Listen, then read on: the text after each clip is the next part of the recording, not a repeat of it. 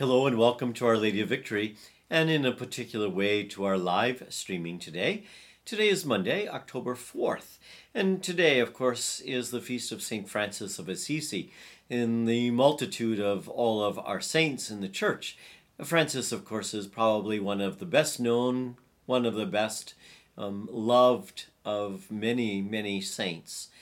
So today we listen once again to Luke's Gospel, Luke chapter 10, and we're going to listen today to verses 25 through 37.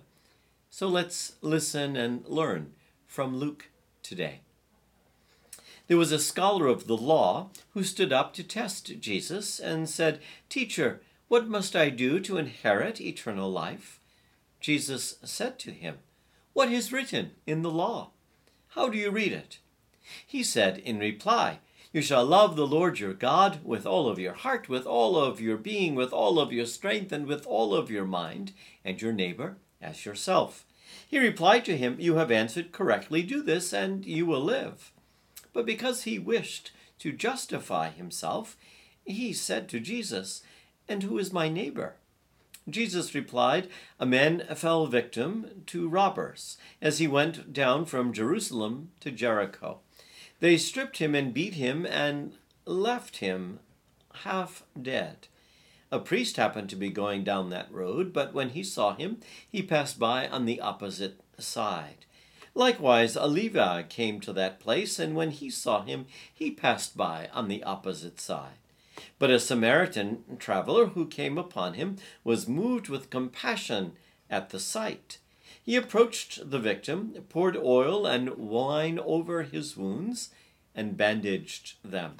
Then he lifted him up on his own animal, took him to an inn, and cared for him. The next day he took out 2 silver coins.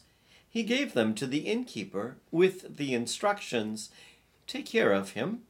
If you spend more than what I have given you, I shall repay you on my way back." Which of these 3, in your opinion, was neighbor to the robber's victim? He answered, "The one who treated him with mercy." Jesus said to him, "Go and do likewise." For our salvation, the gospel of the Lord. Praise to you, Lord Jesus Christ. On a cold winter morning on a subway stop in New York City, a commuter, running late, managed to leap into a crowded subway car before the doors slammed shut. As he took a seat, he glanced out the window and saw it. One of his new lined leather gloves lay there out on the platform. It had fallen out of his coat pocket as he hurried onto the subway car. There was no time to retrieve it. There was no one who could pass it to him through the car window. So the man did the only thing he could do. He reached into his coat pocket, pulled out the glove he still had, and threw that one out the window, where it landed on the platform near its mate. At least, he reasoned, someone would have a pair of warm gloves on a very cold day.